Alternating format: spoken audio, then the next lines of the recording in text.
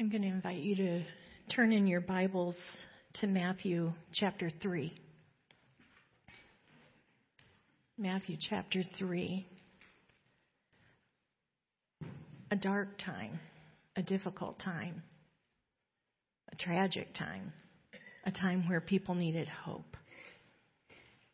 And into this time, as we heard last week, the Lord in His perfect timing fulfilled prophetic words, and Jesus was born. He came through the lineage. There were prophetic promises that were filled as Jesus came. And now he's been quiet in his private life, growing in the wisdom of the Lord. And now's a time where Matthew, writing to Jews, is going to tell us how the Lord continues to fulfill prophetic promises and work out His good plan of restoration. And so, Matthew chapter 3. In those days, John the Baptist came, preaching in the wilderness of Judea and saying, "Repent, for the kingdom of heaven has come near." This is he who is spoken of through the prophet Isaiah, a voice of one calling in the wilderness, "Prepare the way for the Lord, make straight paths for Him." John's clothes were made of camel's hair, and he had a leather belt around his waist. His food was locusts and wild honey. People went out to him from Jerusalem and all Judea and from the whole region of the Jordan. Confessing their sins, they were baptized by him in the Jordan River. But when he saw many of the Pharisees and Sadducees coming to where he was baptizing, he said to them, "You brood of vipers, who warned you to flee from the coming wrath? Produce fruit in keeping with repentance, and do not think you can say to yourselves, 'We have Abraham as our father.' I tell you that out of these stones God can raise up children for Abraham. The axe is already at the root of the trees, and every tree that does not produce good fruit will be cut down and thrown into the fire. I baptize you with water for repentance, but after me comes one who is more powerful than I, whose sandals I am not worthy to carry. He will baptize you with the Holy Spirit and fire. His winnowing fork is in his hand, and he will clear his threshing floor, gathering his wheat into the barn and burning up the chaff with unquenchable fire." I'm going to pause there, and I want to make a few comments about this section of Matthew 3, and then we're going to come back. So don't put away your Bibles. Keep them right open. And I just want to talk through this. I want to talk through this message of hope that the Lord sent through John the Baptist. And again, I say the context was incredibly broken and difficult. It had been such a quiet 400 years where God's people had been waiting to hear words from their God. In the meantime, what had happened? There needed to be reform on every level. Every level needed restoration. Their lives were a mess. Their relationships were a mess. Their religious system needed reformation. Their political system needed reformation. They faced a world power coming in, the Roman Empire, that unless they stayed really quiet, they would go under the foot of the Roman emperor.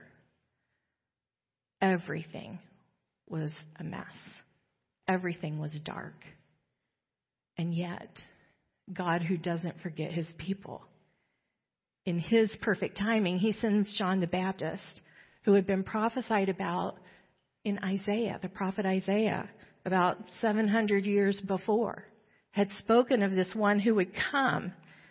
The voice of one calling, I'm reading from Isaiah 40, 3-5. A voice of one calling in the wilderness, prepare the way for the Lord, make straight in the desert a highway for our God. Every valley shall be raised up, every mountain and hill made low. The rough ground shall become level, the rugged places a plain, and the glory of the Lord will be revealed. And all people will see it together, for the mouth of the Lord has spoken. So when he sends this one that is preparing the way, have you ever been here when an important dignitary, somebody that our culture considers important, is coming to town and they, stop traffic? They post people over you're shaking your head, State Trooper, Stanford. They post people over the bridges and make sure they're preparing a way for somebody important. God sends a prophet.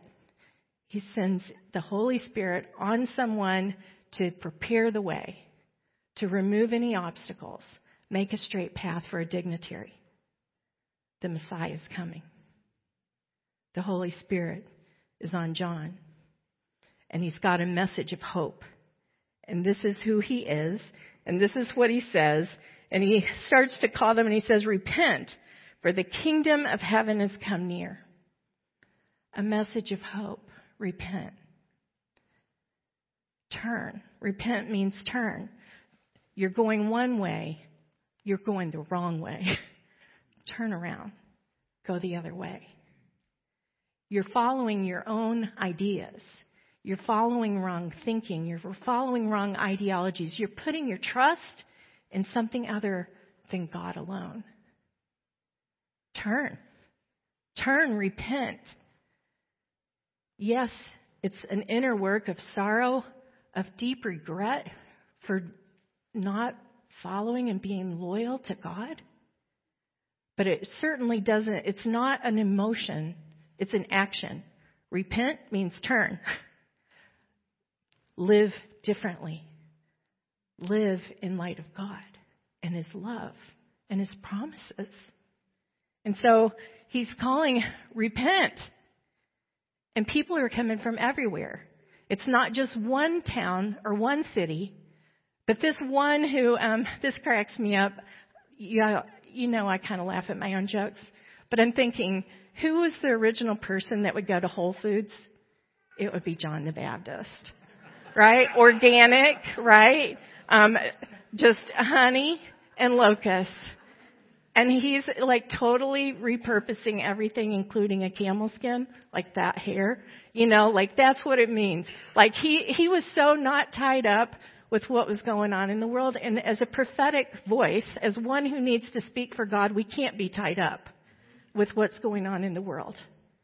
We need to be undistracted so we can listen and we can have a message of hope. And he comes with this message of hope and he says, repent. For the kingdom of God is near or at hand. And all these people, they recognize what I'm trusting in, what I'm trying to do, it isn't working. And they're coming in humility and coming and confessing their sins and being baptized in the river, a picture of washing away of the old, of being cleansed.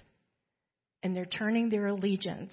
They're being baptized, expressing their faith in God. They're returning. It was call. It's grace. Grace that God sent a prophet to give a message. And they respond. And all who have ears to hear and hearts that are softened respond. And so these people are responding. It's remarkable. This isn't ceremonial washing in the temple. This is out in the river, out in the world.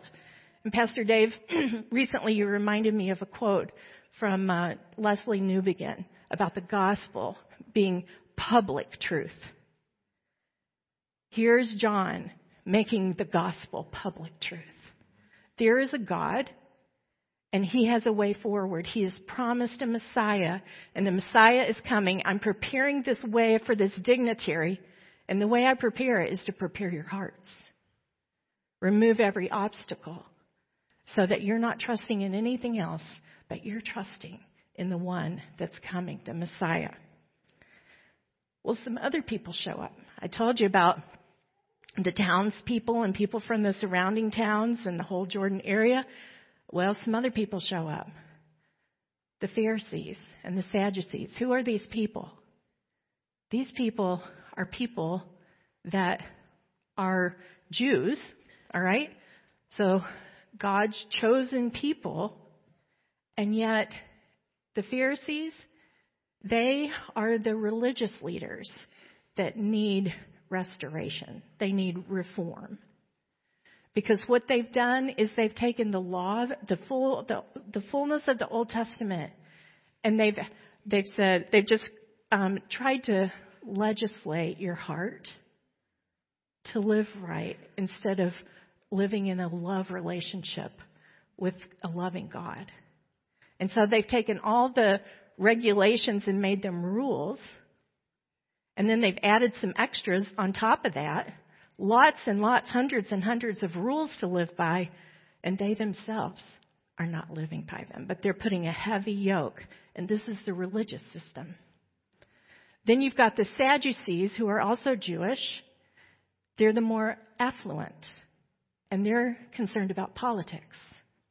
They also don't have their theology right, so they don't believe in angels. They don't believe in resurrection. But, have you ever seen some people that get interested in politics and also don't have their religion and they're all right? But they're trying to legislate. We're trying to control. And we're trying to live a good life for ourselves and what we think in our mind would be good for everybody else. What John says to them, I struggle to know what tone of voice he used. But he was so full of the Spirit, and he was so bold, and yet he was speaking truth that was even calling them to repent. And he says to them, you brood of vipers. Did he say it harshly? Did he say it with incredible grief? What was his tone of voice? I want to know. Someday I'm going to know. But he's representing God, who is full of grace and mercy and also justice. And he says, who warned you to flee from the coming wrath? Produce fruit in keeping with repentance. So we hear a call, hey, Pharisees and Sadducees, change your ways. You're not living right. And he says this warning, don't think that you can just say, we have Abraham as our father. And this is a really serious warning. Because having Abraham as their father, they're taking that as an automatic in. But they aren't living as children of Abraham and as children of a loving God. And he's saying, the Lord can make stones become children. The Lord takes dust and makes people. And he says, don't count on this. Don't count on your pedigree. Don't count on your family history. Don't count that your great-grandpa was a pastor or, one of those revivalists. Or don't count on the fact that your, parents did this or that, or that you've gone to church all the time. But count on this. Do you know him? Are you following God? Are you looking for a Messiah? Are you expecting the Savior to come? And he gives this agricultural picture when John is, one more thing. I'm just talking through this passage. The axe is already at the root of the trees. And every tree that does not produce good fruit will be cut down and thrown in the fire. A tree is up high, right? And a tree is up high. And I watched Mr. Dane take out a chainsaw and take down a tree, and within just a couple of seconds, boom, that big thing was down. This is the picture. He's giving us really physical pictures here to understand if you're not bearing fruit, if you are not living for God, boom, 1 minute you can think you're on top of the world and over everything.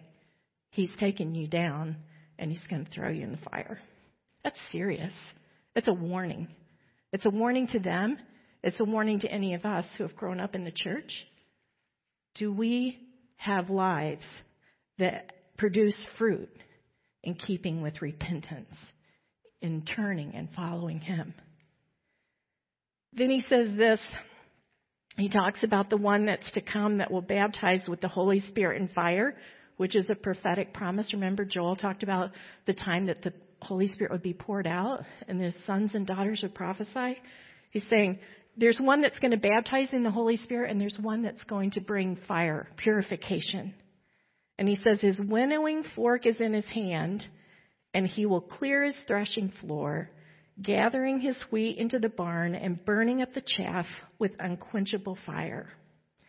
This is an agricultural picture. Remember, creation started in a garden. God's spoken of as being the master gardener. There's been a crop that's been grown, and at some point, there's going to be a separation. When a crop is grown and the wheat is gathered, then they have this thing called a winnowing fork. I'm not a farmer. I studied this. All right? But so they cut this, they bring it in, they wait for a windy day, they take this winnowing fork and throw up everything that's cut, and the little heads of wheat are heavy because there's still life in them. And that falls to the floor, and all the other, you might just call it brush, all the little stems and all the other parts, that the wind just takes it because it's light and it's dried out and it just blows away. All right? And so he's saying there's going to be a judgment. There's going to be a separation. The Messiah is coming, and there's going to be a separation. And that is good, that the gardener wanted to grow, that has life and potential for multiplication and more crops, that is going to be saved. And everything else is going to be blown away. And then it talks about burning up the chaff with unquenchable fire. Farmers will often, before a new crop is sown, they will set that field on fire. And all the dry stuff will burn off. Well, there's also dens of snakes in those fields. And the fire starts to make them start to come out of their dens. And usually most of the snakes are burned up and a few make it out. He's given a very vivid picture of judgment. He is saying, those of you that are like the wheat, the Messiah is going to spare and he's going to preserve as valuable as what he was wanting all along. Everyone else, everything else that is not good is going to get blown away and burned up. And he made that special comment to the Pharisees and Sadducees that said, you're coming out like a brood of snakes. A family, a brood is like a hatchling, a group, a family of venomous, deadly entities. Turn, repent. John this is so full of the gospel of hope that you can turn and trust in this one who's coming.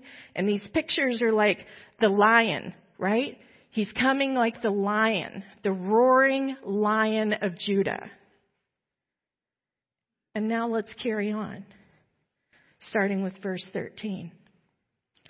Then Jesus came from Galilee to the Jordan to be baptized by John.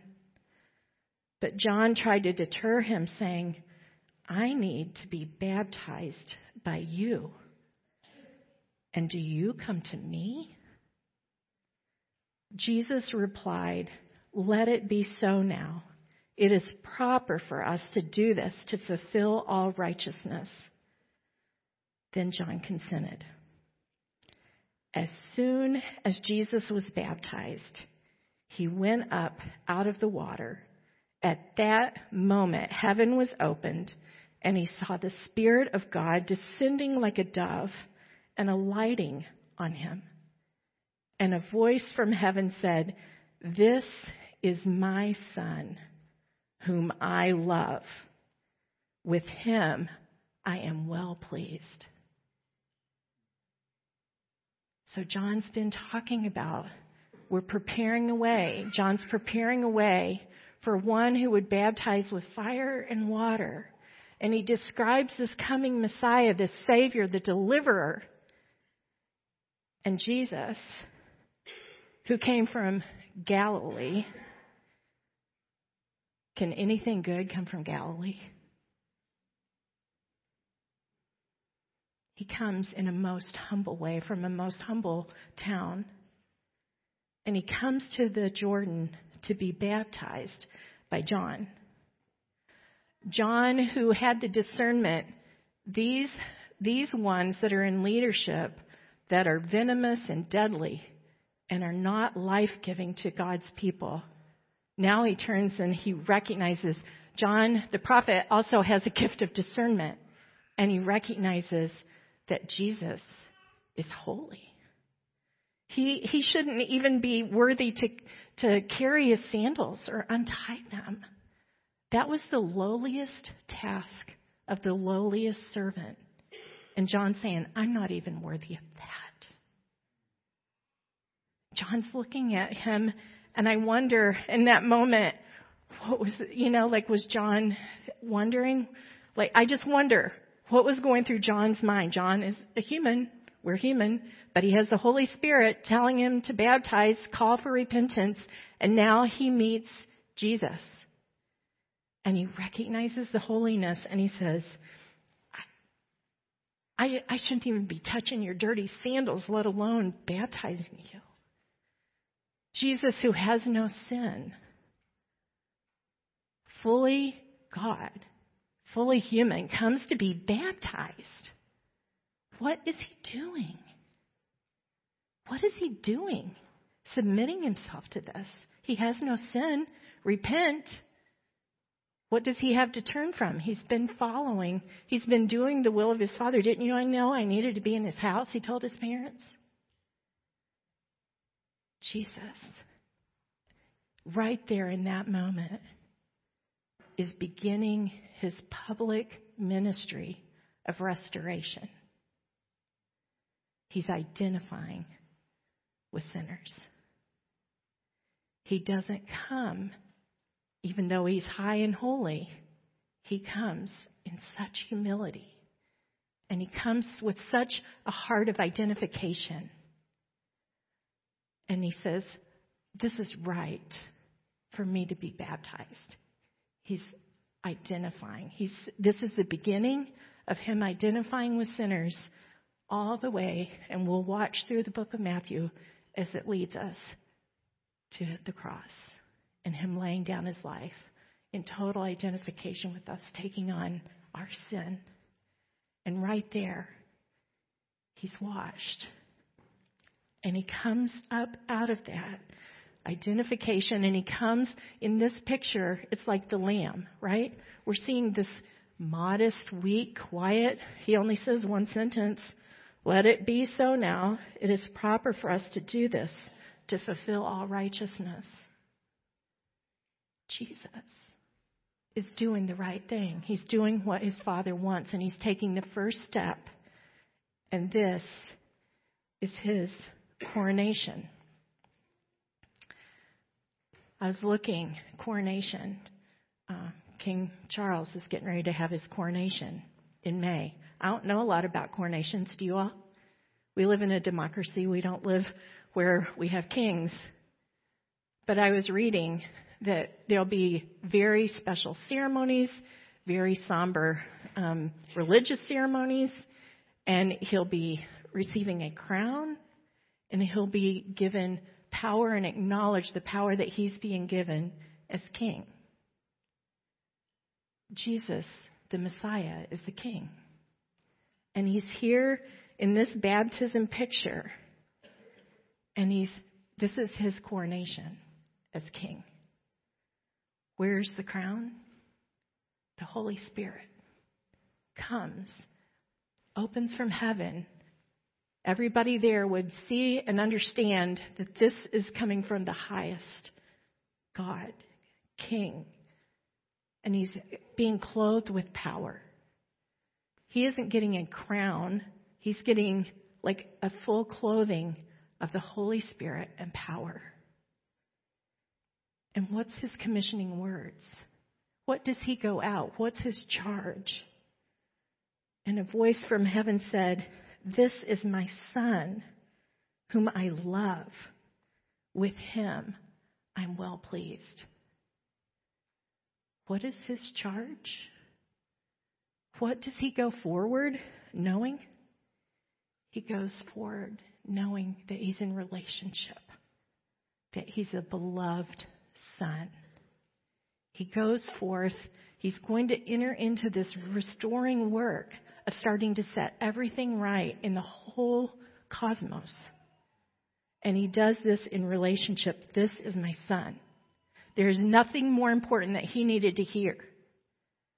Jesus, who's fully God, needed to hear it. Jesus, who's fully human, needed to hear it.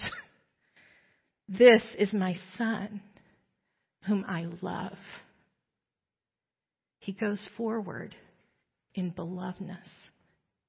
He goes forward with a ministry, a restoring work of love.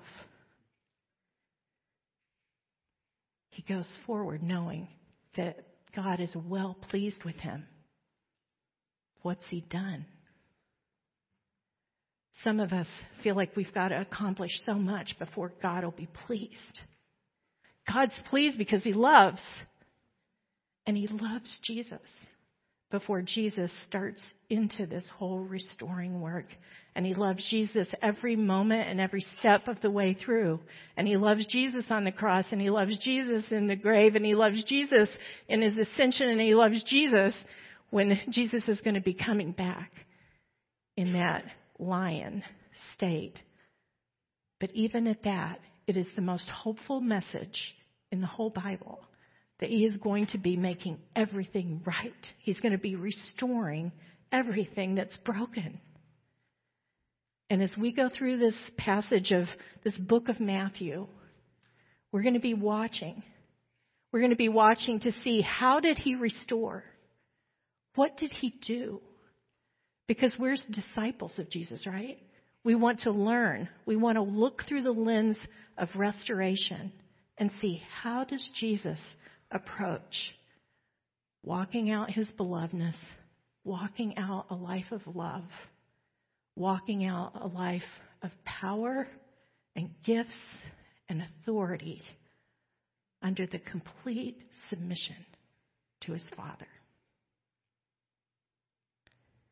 Today I feel like that there's three things that possibly could be things to, well, there's a lot. There's so much in this passage. It's so full of the gospel. But I feel like there's three things. One is repentance. If we're trusting in anything else, if we're putting our trust in a religious system that's broken, in a political system that's broken, if we're putting our trust in some activism way of trying to restore the world that's not directly under the authority and the direction of God, today's a day to repent, to turn. Because only God, there's activism and activities for every kind of thing that's trying to make life better here on earth. But there is only one God who can restore all things. Every family, every body, every relationship, every way that we can be community together. The Lord's saying, repent. Trust me. I believe that he's telling us that this prophetic message that John brought about a coming king who would set all things right, would judge, that's not a popular message. But it's a biblical message. It's a kingdom message, and it's a message that needs to be regained by the church in this hour, in this dark time, that there is a king who's coming that's going to judge. And if you aren't the wheat, if you don't have the life of the kingdom in you, if you aren't connected to him, the gardener, you are going to be discarded. And we don't want to see our loved ones, our neighbors, our friends, the world. We don't want to see the modern day, whoever they are, Pharisees and Sadducees and world empires thrown into that eternal torment. And so the Lord is calling us, I believe, to rise up as a prophetic voice in this hour for the church. And I believe that the Lord is inviting each of us to look to the Messiah, to look to Jesus, to the one who came as lamb, but who's coming as lion. And in these next weeks, as we unpack this scripture from Matthew, let's learn from him. Let's follow him and learn about his restoring work. Will you follow him? Let's pray. Lord, I thank you for the hope of the gospel. I praise you and thank you for John, who was unhindered and bold. Lord, I pray that you would help us to repent, Lord, any way that we need to turn, to confess sin, to be right, and placing our trust only in you. Lord, if there's anybody here today that needs to repent, Lord, I just pray that you would help them to quickly respond, just like the people of old were getting in the river and being baptized. Lord, I ask that for those of us, you said that you eagerly desire the spiritual gifts, that you want us to eagerly desire them, especially that we might prophesy. Lord, if you want us to be a people, and I believe you do, that speaks of your coming judgment, Lord, would you give us the tone of voice? Would you give us your heart? Would you give us your grace to connect and speak to people in the ways they need to hear it so that they have the hope that you long to bring?